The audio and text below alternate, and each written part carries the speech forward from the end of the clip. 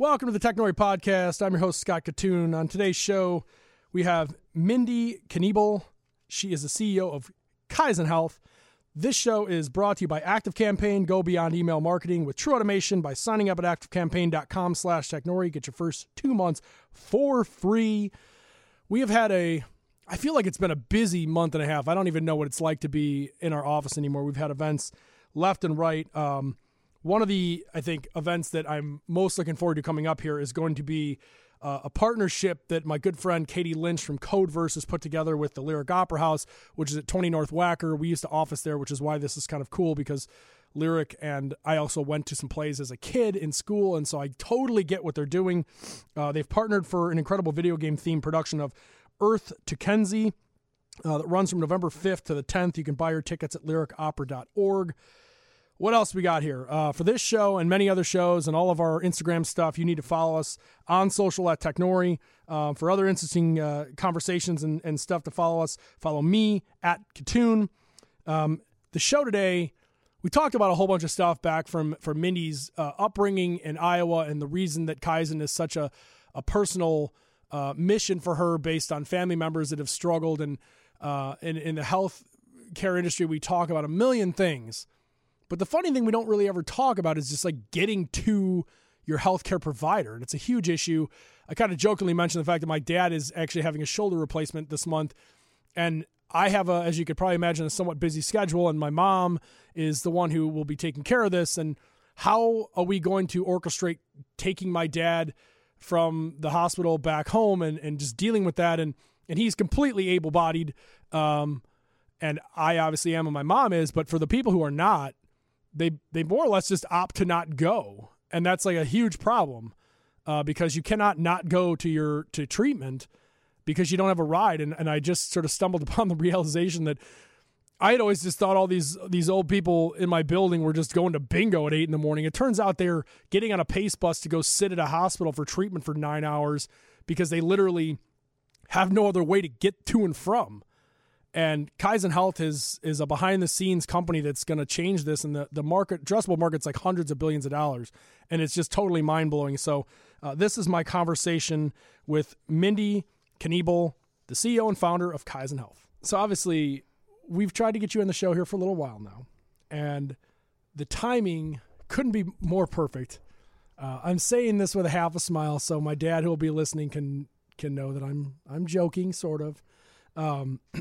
As he embarks on another surgery, and he's now, he's getting up to almost 70, which is like a crazy thing to think. Yeah. And I just get to this point where, and maybe it's like younger, this generation, we have like, unlike ever before, we've never really accounted for like, how do we take care of our parents? Right. Like none of us are. And like, even if we are, we're not. Like nope. It's just like what sources and resources are out there for me to like take care of them? Because it's not going to be me. Right. And I just started laughing because my mom and I had a conversation today about what am I doing on the Wednesday of his surgery this month, and then the Thursday when someone has to pick him up, and she's like, "You're going to pick him up because you can handle after surgery behavior better than I can." Yeah. And I just thought it was like so timely because what your business does, what Kaizen does, is going to be one of the most important things for people who are 30 to 40 now in the next decade. Yeah. Because and like the business is built for those who are older. It's not built for us, but the people who actually are going to benefit maybe the most are those of us who are younger, who are trying to figure out like, how are we taking these people to and from where they have to go to get surgery or to get rehab or to get, medication, whatever it is. And for most of us, it's a weird thing, but like I was actually just totally make this full circle. I was talking to one of the people who works here at WGN, Tabitha, a little shout out to her husband, Matt Green, about their lives being totally involved in their child. Mm-hmm. And their lives are basically reduced, and mine too now as a father of a 4-month-old, our lives are going to be compressed into basically stewarding around this child from place to place. And in the olden days of like 1980, we were fairly like sedentary as people. Like we kind of had our routines, and your kid went to camp and I don't know. School activities. Yeah, like you didn't like the buses took them. Right. Like you didn't really go anywhere. No. And so like when you added the burden of another parent or a grandparent that you had to take care of, it didn't feel like it was that big of a burden. Right. We now live this like mobile life. Yep. And we're everywhere. We're traveling. We're working remotely. Our schedules are like a bomb went off. Yeah. And I just don't think that like society has built a mechanism to like put that end of life care into the fit. It doesn't fit. No, and it's not all about end of life. I mean, think about it. That was a very grim way for me to describe it. I don't mean it's the end of your life. I just mean it's like it might be the end of my life. That's what I'm trying to stop. But think about if you didn't have a car. Yeah. And your kid needed to get back and forth to their medical appointments or get to school or get to the pharmacy. How are you going to do that? You can't just go jump in an Uber or Lyft. It's illegal. You can't get in a taxi. Yeah, I found that out. I just found that out. Yeah. Like I don't know how. I must be insane. My wife probably is like, "What did I marry?" when we started talking about like the child, so it's too late. She was pregnant at the time, and she's like, "Well, you're going to have to do this and that." And I was like, No, you just stuff the kid in an Uber and send the Uber to wherever the practice is. And she's like, no, like that's not how that. Not until they're 18. What? Yeah. So yeah, what do you do? Like, what do you do? I mean, I don't. Yeah, I mean, the truth is, if you think about our health, and the company name is Kaizen Health, but our health takes place about 10 to 20% inside of a clinical setting, right? Inside of a clinic or inside of a hospital. But everything else that we do is about our health. Going to get food, right? Yep. Go to the grocery store, getting to our jobs, getting to school, getting our kids around, going to interact with society. That's the other 80% of our lives. Yeah. And that is what makes us up and what makes us healthy. And so in order for society to move around, everyone has like different abilities. And so there's never really been a place to bring together all types of transportation into one place so that anyone, regardless of their physical or mental abilities, can get a ride. So we aggregate all types of transportation. So yes, we work with Uber and Lyft and taxis, but then we also work with wheelchair accessible vehicles, and vehicles have car seats for kids. And guess what? It's not just a car seat. It's got to have the forward facing, the backward facing, the booster seats, right? And then you've got medivans, non-emergency ambulances, delivery and courier services for when you can't get out. And people's abilities are constantly changing. Like your dad's having surgery in a few weeks. He's going to need help for a couple of days, a couple of weeks. He might go home in a wheelchair. Because he'll be having a shoulder replacement. Oh, yeah. So God have mercy on our household. I will be thinking about you guys. Me too. I'll be thinking about you guys. But I'll be thinking about you there, Dad. He's going to need some help for a couple of weeks. But then a couple of weeks later, like he's going to need less help. And a couple of weeks later, he's going to need less help. And so if you think about, someone who has a planned hip replacement, knows they're going home in a wheelchair, for a few days, and you can sort of put a plan in place. Your dad is having a planned surgery, right? But what if one of us walked outside and fell and broke our hip and we have to go have our hip replaced? We're not planning on that, right? And so you all of a sudden are faced with all these logistical challenges. Like, are you having to go to like a skilled nursing facility to go recover for a few days? And then are you going home? And do you need a wheelchair for a few days? And then you're up walking. Things happen and change so quickly. So you've got to be able to have all types of transportation to get somebody, they call it curb to curb, door to door, door through door, and bed to bed. I don't know why I'm surprised in any way that there's a we talk about the last mile in every other business. Yeah. And I don't know why it never dawned on me that the medical last mile might have been the original last mile. Probably was the original last mile. It had to be. Yeah. Well, maybe the cemetery might be the last mile. Yeah, that's probably true. I don't know why I keep going grim I was like, here. you keep going. It's not a dark day. It's a beautiful day. I don't know what my gorgeous. problem is. No, I find this conversation fascinating on a personal level.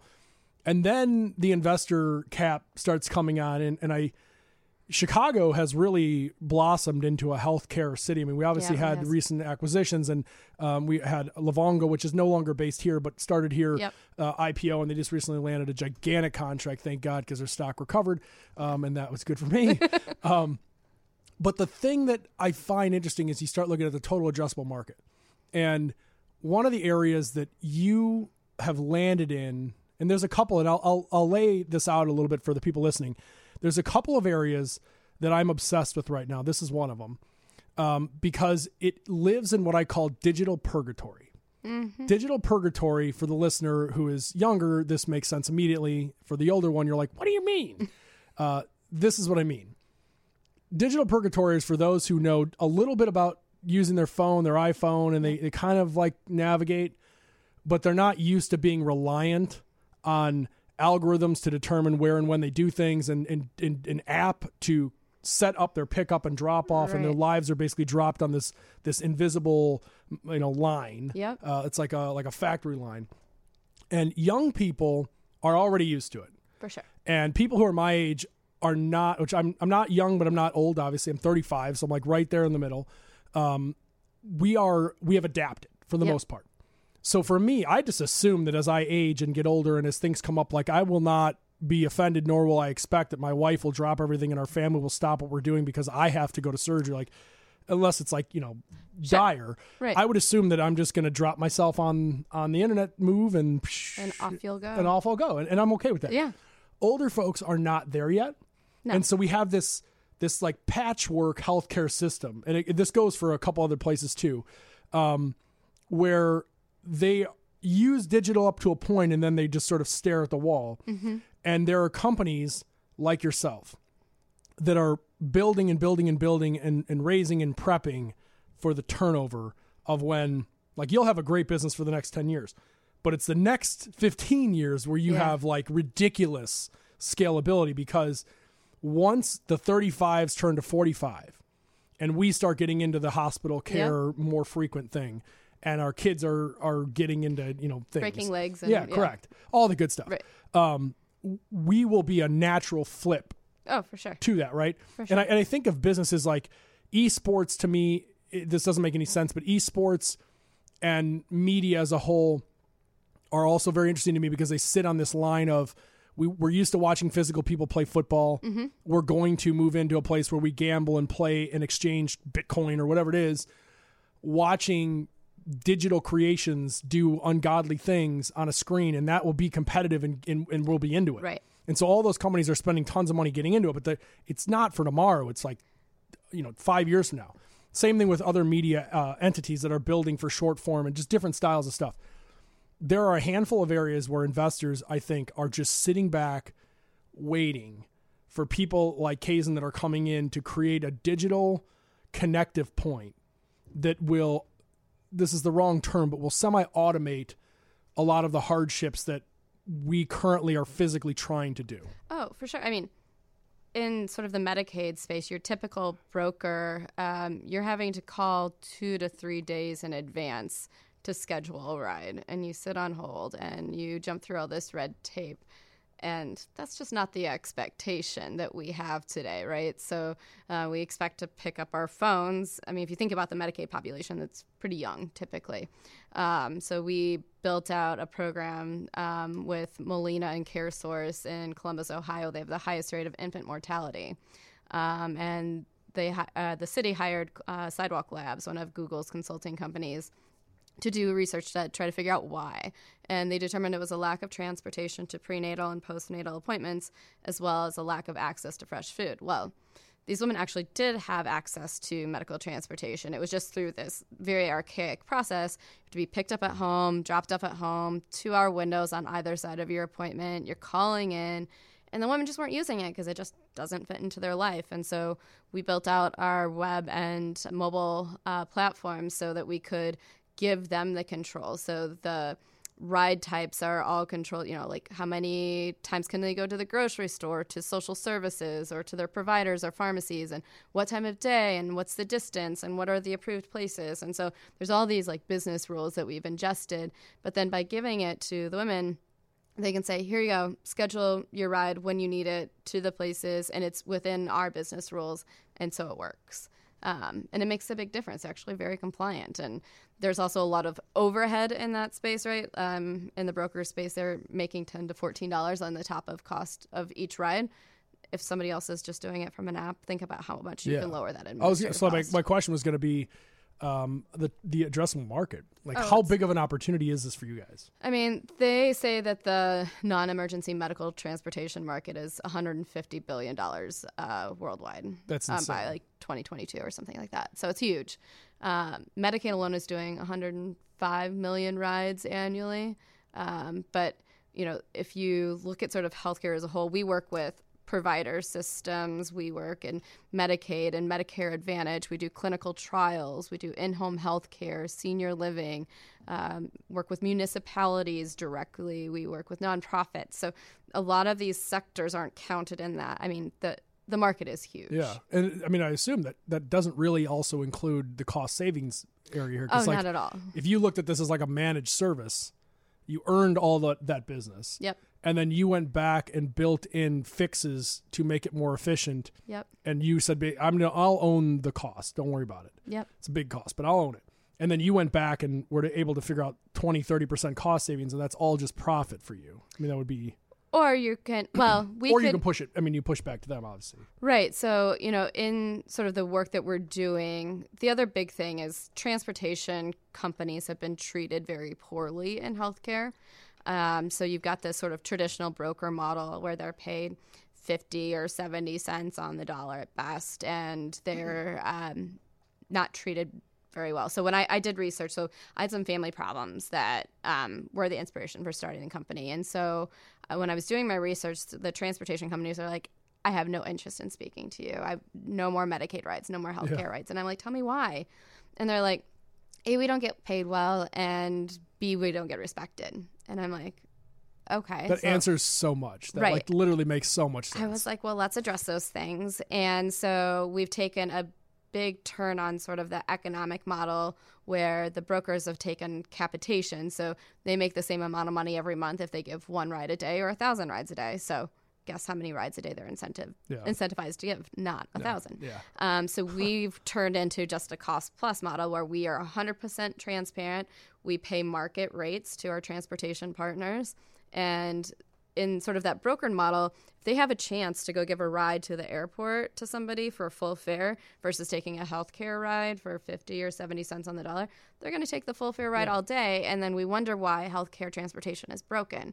I mean, something like 4 million people miss or delay medical appointments because of lack of transportation. Yeah. And we wonder why we have these terrible statistics. And it's because at the foundation, we've treated transportation as the redheaded stepchild. Yep. But really, they're at the core of this and should be elevated. And that's what we've done. So we pay them market rates. Our administrative costs are so much lower because everything that the brokers are doing manually, right? Call centers, checking eligibility, plugging into 4 or 5 different programs, faxing over orders to a transportation company. This stuff is so archaic. We're doing all that programmatically. So our overhead is so much lower. So we can pay the transportation partners better. We can lower the overhead and still lower the overhead or the overall cost of transportation and still be more profitable than the brokers. So you talked about the amount of, it's money lost and money spent on the insurance side for people who miss their appointments and whatever happens out of that. It's kind of a funny side story, but I live in a condo in Glen Ellen that is effectively, we say, what is the word I'm looking for? We say this kindly. We mean this in good kind. It's essentially an old age home. Okay. It's like everybody is just 100. Yep. And I went to Northwestern Medical. I don't remember if this was for my hand or if it was for the kid. I don't remember what it was, but I was sitting there and I was like, man, this place is packed. And I talked to the doctor. He's like, no, normal day, whatever. I was like, why? There's 14 old ladies and men sitting out in the waiting room. And he's like, so they all... And apparently this is coming from, it tied things together for me. So when I leave in the morning, there's a PACE bus. It's a little bus that comes through and it stops at the 2 or 3 buildings that are right next to me. And all these old people pile on. I thought they were going to bingo or something. I don't know what the hell's going on. Yeah. Apparently, this is a very common practice for all of those older folks who do make their appointments on time. What they have to do to make that work is they all have to pile into a PACE bus at 8 in the morning and go to Northwestern Medicine. And then they sit there for hours. Yep. So they all had an appointment anywhere from 9 a.m. to 3 p.m. And they're still sitting there. And they just sit there because the only way for that to functionally work with people with them not driving, they're not really comfortable with a cab. Maybe they have disabilities. They can't get in a cab, whatever. Don't have the money, whatever it is. They have to sit and wait for a PACE bus. And that's how this is done. That's what happens. That's the good version. Oh, that's a good version. That's the good version. Yeah. Of this. That's insane to me. I grew up in Iowa in a town of 25,000 people. So, think about how That's it a would be huge city different. in Iowa. Oh, it actually is. Like I was the gonna top say, 'cause 5 or 6. my family's from Almaquee County in Iowa, and upper northeast Iowa, and that town's like 1,100, and some of the other ones are like, we drove through a town that's like 200 people. Oh, for sure, for So, sure. yeah. Side story. No, yeah, I mean, it is sizable for Iowa, but my mom's sister had MS 4 years ago. She was only 53. She lived at home, and she was perfectly able to take care of herself, but she started to lose a little muscle strength and needed physical therapy a couple times a week. Shouldn't have been a big deal, except she'd never gotten her driver's license because she had 5 brothers and a sister to spoil her and drive her around. And the Medicaid transportation there was so horrible. My family's all working. They're all very young. So she had no reliable way to get back and forth to physical therapy a couple times a week. So she had to move into a nursing home Monday through Friday. That's and would go home insane. on the weekends. And So the quality of life and the cost that the family pays for that is insane. It's Medicaid paying for it. I mean, her experience is terrible. I Yeah. mean, imagine being 53 in an end of life nursing home. She was miserable. Yeah. And so I started looking into other options for her. But then my mother-in-law was diagnosed with stage 4 breast cancer at 55 a month later. Very different situation though. Yeah. Like, she's young. She lives out here in the north suburbs. She worked full time, had insurance, good insurance. She had a car. She had money. She's not the person that you think about needing transportation, right? Yep. But as she was going through treatment, she was just completely wiped out. Yeah, she can't drive She home. couldn't drive. And so, our family was lucky enough to shuffle things around and get her back and forth to treatment, sometimes spending 7 or 8 hours on the road in a given day. But the situation that you were just describing, like during that time, we also saw people just sitting around for hours. Imagine going through chemo and then still having to sit there for 4 hours, right? Or I'm dialysis. in a bad mood waiting in line at the grocery store. Right. Like, I'm very surly. Yeah. And you're waiting a few minutes. Like a dialysis patient, when I was doing my research, I talked to this young woman. She was about my age. And she was like, yeah, I only go to dialysis twice a week because I have to be picked up at home and dropped off at home. It's a 4-hour long appointment as it is. You've got 2-hour windows on either side of that where you're sitting at the door just looking and seeing, like, is my ride here yet?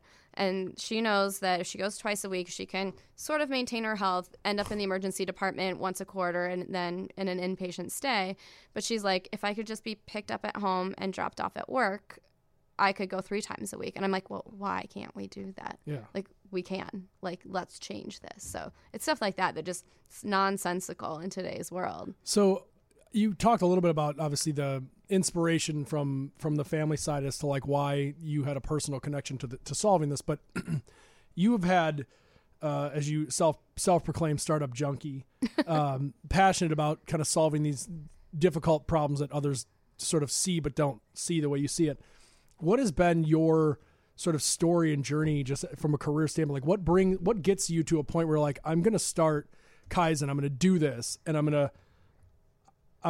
in. Like, I'm going to lock down my life and do this.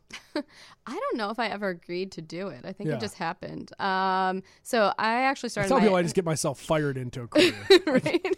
I started my education very clinically. I've always been drawn to healthcare, so pharmacy and anesthesiology before deciding not to practice. And then sort of fell into the startup world, not on purpose. A lot of my friends were going, and getting, jobs at, large companies. That was like the cool thing to do back then. And I was like, oh, I'll go work at this startup or, small company while I'm going to grad school. And then just sort of fell in love with the idea that like at a small company or startup, you get to do a lot, right? You get exposed to a lot. Like I grew up very quickly. Like my first startup after I moved to Chicago was Homemade Pizza Company, which I am not a foodie. I like food, but it was a fantastic opportunity. I was like their first HR manager, and we were growing like crazy, and I knew nothing about that. But here I was, like 23 years old, and like hiring people, like doing like payroll, benefits, like setting up new stores in different cities and learning all the compliance rules. And I mean, I had to grow up very, very quickly, and then got into M&A in the veterinary industry. So we acquired and managed veterinary practices. And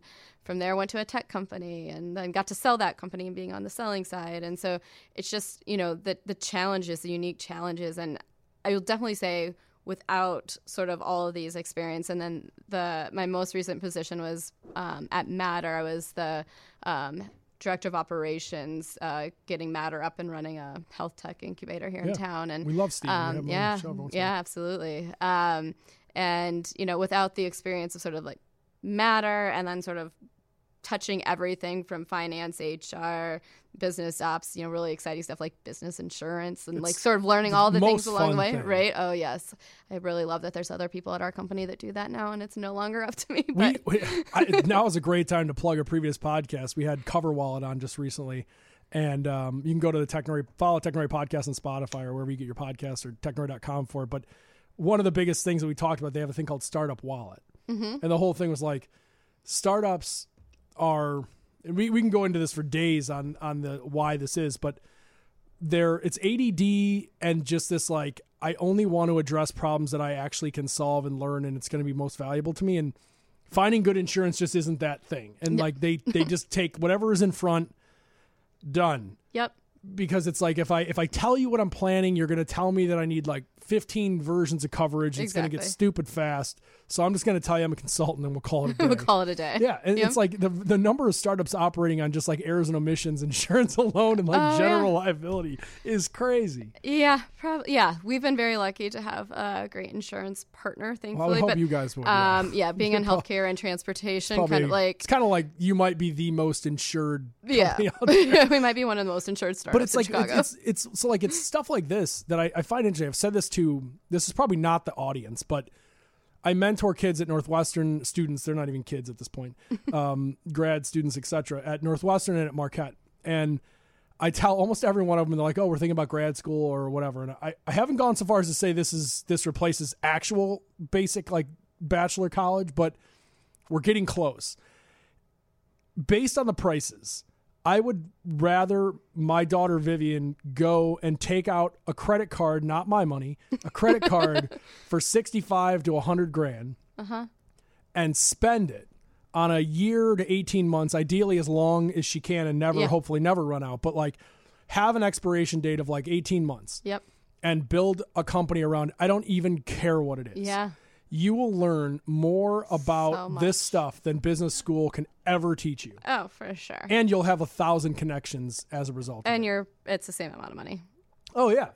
And in some cases, if you have a good lawyer, you can just write that down. Right? You can't bankrupt your way out of school debt. No, you can't. So, like, I highly recommend people listening. Like, you didn't obviously plan to, like, shit can 100 grand, but you did, like, definitely learn by jumping into the fire, like this is something I could learn, then this, and this, and you sort of fold origami style into a career. And then the other part of this I think is really important for people to know, and we can talk more about this on your end, is I don't even know how to, just because you have a great idea or access to funding doesn't necessarily mean now is the time for you to start something, because I feel like most of these founders that I meet, they're going through these problems where I want to say, yes, I can tell you kind of the way around it. Until you feel the pain on your own, I just don't think you're ready to take on a company. Like, it's not easy. No. Right? Like, and even sort of like growing up in the startup world and seeing all of the ups and downs and craziness, like I still like don't feel like I was prepared, which was a good thing because had I known what was going to happen over the last like 3.5 years, I would have been like, hell no, I'm not doing this. Well, so you get desensitized. You do. Like I have almost no feelings at this point. Right. No. Which it's actually a challenge at my home life, because what I think the majority of people like my wife deals with and her friends, it's the most important thing today. The baby didn't sleep, whatever. It's like this thing. And for me, it's like, it's a thing. It's just another thing with another thing. Like until you've looked at your bank account and it's negative $3,000 and people are calling on money and you're like, what do I? Yeah. Like, how am I making that next payroll? Yeah. Like that's real. Like that's pain. Right. And you get to a point now where it's like something gets dropped on the plate and like, oh, we'll figure it out. Like, we always do. Fine. Yeah. We always do. We always figure it out. I know. Thankfully I'm like pretty easygoing, because I think sometimes you have to be. My our team will come up and they'll be like, Mindy, like, there's this thing, and I'm like, all right, cool. Like, we're good. What is it? Or like, what do you think we should do? And then you fix it and move on. And if you don't have the right fix, then you go back and try again. And it's cool. But it's like, early on when we were, getting this company up and running, and, my husband was very encouraging, and then very like, cynical at the same time. That's just kind of his personality. But he's like, he would My poke wife holes. is the same. He'd poke holes. He'd be like, because I'd be like, okay, well, here's this thing. And then he'd come back. He's like, well, it could be solved this way, or and then I go back and find something. And he's like, I finally ran out of like holes to poke, so I was like, go do it, right?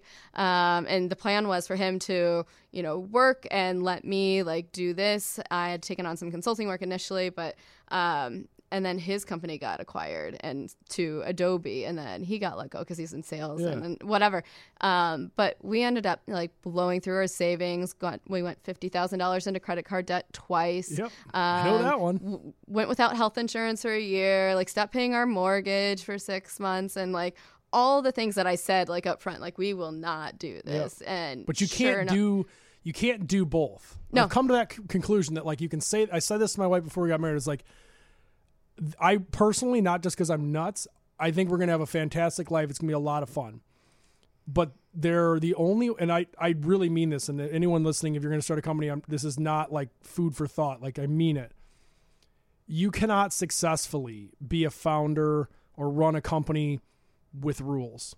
No. Like, laws is one thing. Yeah. Rules, if you have preset rules, like got to be home at this time, got to do this, got to pay this, nothing can ever go broke here.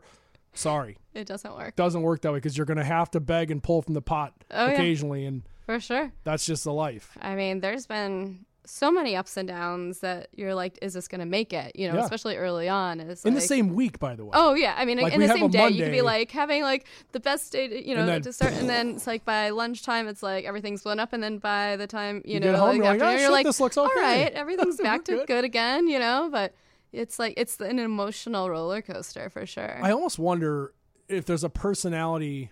People talk about the personality of entrepreneurs all the time. Yeah. It's kind of played out, but I do think that there's like two types of personalities that have any sort of like preset chance of success. And I think it's either completely tyrannical and they control everything and they're just a total asshole to work with, but they get it done always. They always finish. Yep. And the other one is someone who's completely self-content passive, which you're describing yourself as. Like, I'm like that. Like, I'm tyrannical in certain aspects. Certainly, you have to be. Yeah.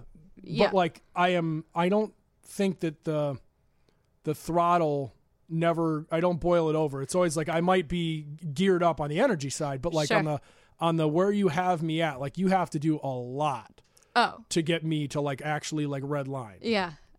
One of my colleagues said he's like never heard me raise my voice, and I'm like, what's the point? Like, I mean, is that going to really do anything? Like, I can get my point across if I'm not happy with how something's going with a vendor or a colleague or whatever it might be. It's like I can have a conversation and still get my point across without screaming and yelling. If I do that, if I go off on a rant or tangent, it's manipulating. Oh, for sure. It's me doing it's me doing it. Like I know I go in. I'm like, I know that this person will respond to that. For sure. So I'm literally going to go in and just throw everything at the wall because I know that will freak them out. Yep. Yeah. But like my actual like which is why I think I'm able to do that because like I can say all the right things because I'm in control. Like, right. And I think I run at such like a high level of like stress, anxiety, ADD, OCD, like that, like it's just normal, but that's my normal. Right. And so like for me to like get above that, I mean, that's like difficult to push me sort of above that. And so I think just because I run up here, it's like, it's fine. So $1 million question on this is when you were younger, were you always at that like kind of point? I mean, obviously there's like the growing up maturity age. That's a little different, but like I actually wrote this note down when you were talking about like, if somebody asked me, and I've answered this and didn't say this, but now I would, from now on, I will answer this way. When I knew I could be or would be an entrepreneur, in retrospect, I could have told you I should be an entrepreneur when I was 16 years old, sitting in a van, going to a golf meet, and my coach said I'm uncoachable. And I was like, I should have told you right there. Entrepreneur, completely, there's no way that you'll ever work on like a team that you're not somehow architecting.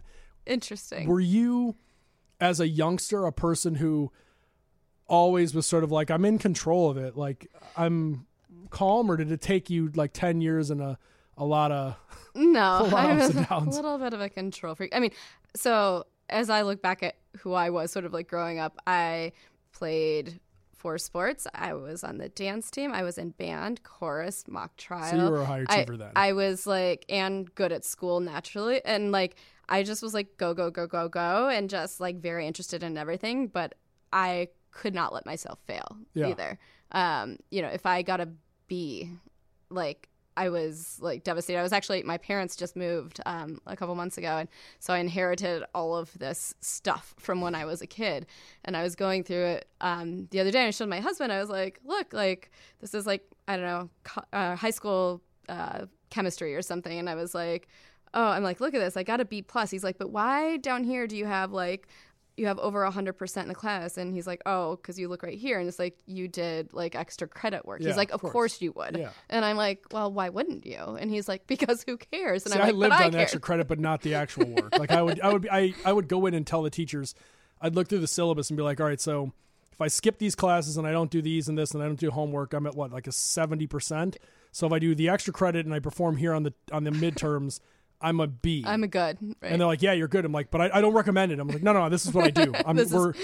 I got this figured out. I feel like, so I wasn't like you I was go, go, go. And when I was into something, I was obsessed. So like when I would get into sports, whether it was basketball, baseball, every sport, I had a season where I was like, I would make MVP at all conference. Okay. But then the other seasons, it would just be like, just guy. It's fine. Yeah. Because it was like, I'm obsessed. I'm going to become the best shooter. I'm obsessed. I'm going to become the best golfer. That year and that time, you're all in. I'm all in. But then after that, once I achieved it, I didn't give a shit. It was just whatever. Wasn't.